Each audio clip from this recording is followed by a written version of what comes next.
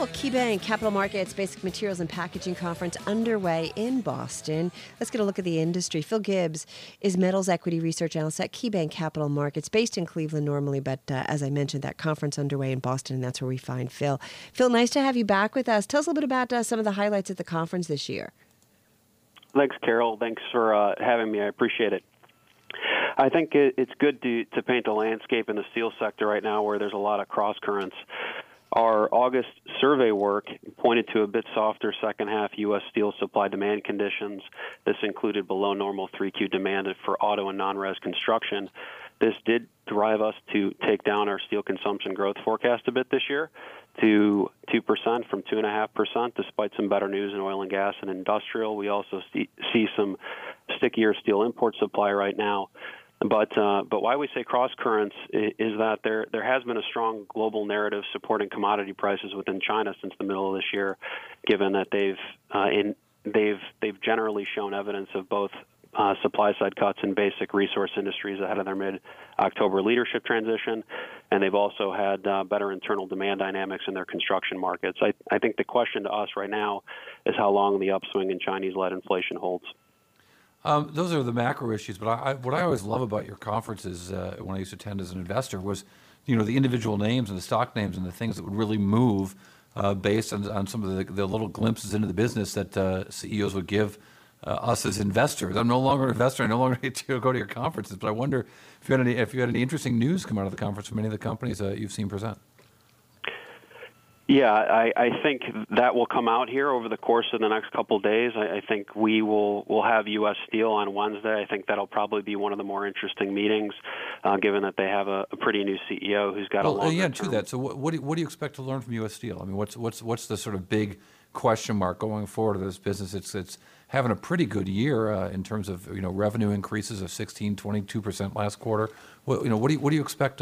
What don't you know that you might know by the end of the week? Yeah, I mean, I would point Cory to a little bit of a dichotomy right now. So U.S. Steel's shares have pretty much been shunned, at least in the first half of this year, given that there was a little bit of an earnings reset going on. But I think to the extent investors can gain more confidence under the new CEO in terms of his multi-year cost plan here, they definitely could get some better semblance or confidence within putting money to work here in the longer term, particularly if some of these Chinese inflation dynamics hold. I also want to pair that a little bit right now. Cory, a place where we moved to the sidelines here more recently is on one of our longer term favorites, EAF steel producer Nucor, where we've pointed actually out earnings risk in the second half from weaker steel spreads and volume.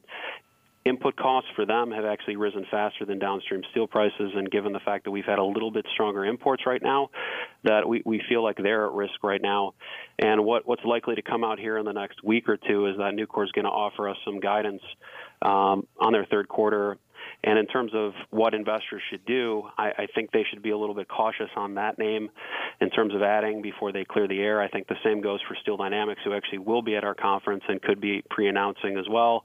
And if those guidance updates offer a catalyst to lower the earnings, we think investors could have a better buying opportunity for both Nucor and Steel Dynamics following. So you're really predicting some pre-announcements here coming out of your conference? That is normal.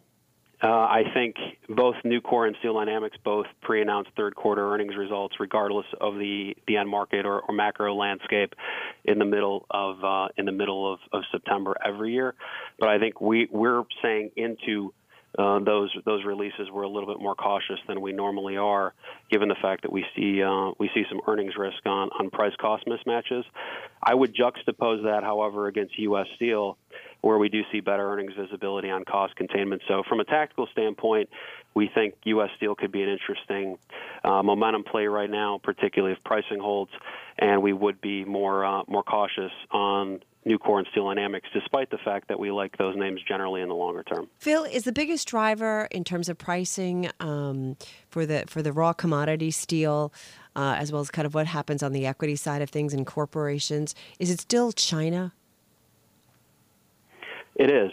I think if you look at what tends to drive the steel vectors index, the SLX, it is Chinese steel prices. It is correlated very highly to Chinese rebar prices and Chinese hot rolled prices. And if you look at the direction of Chinese steel prices, they tend to go in the same direction of U.S. steel prices. And as we know, as U.S. steel prices go, U.S. steel stocks go. So I think right now there could be a little bit of catch-up that we could see in the likes of U.S. Steel and AK.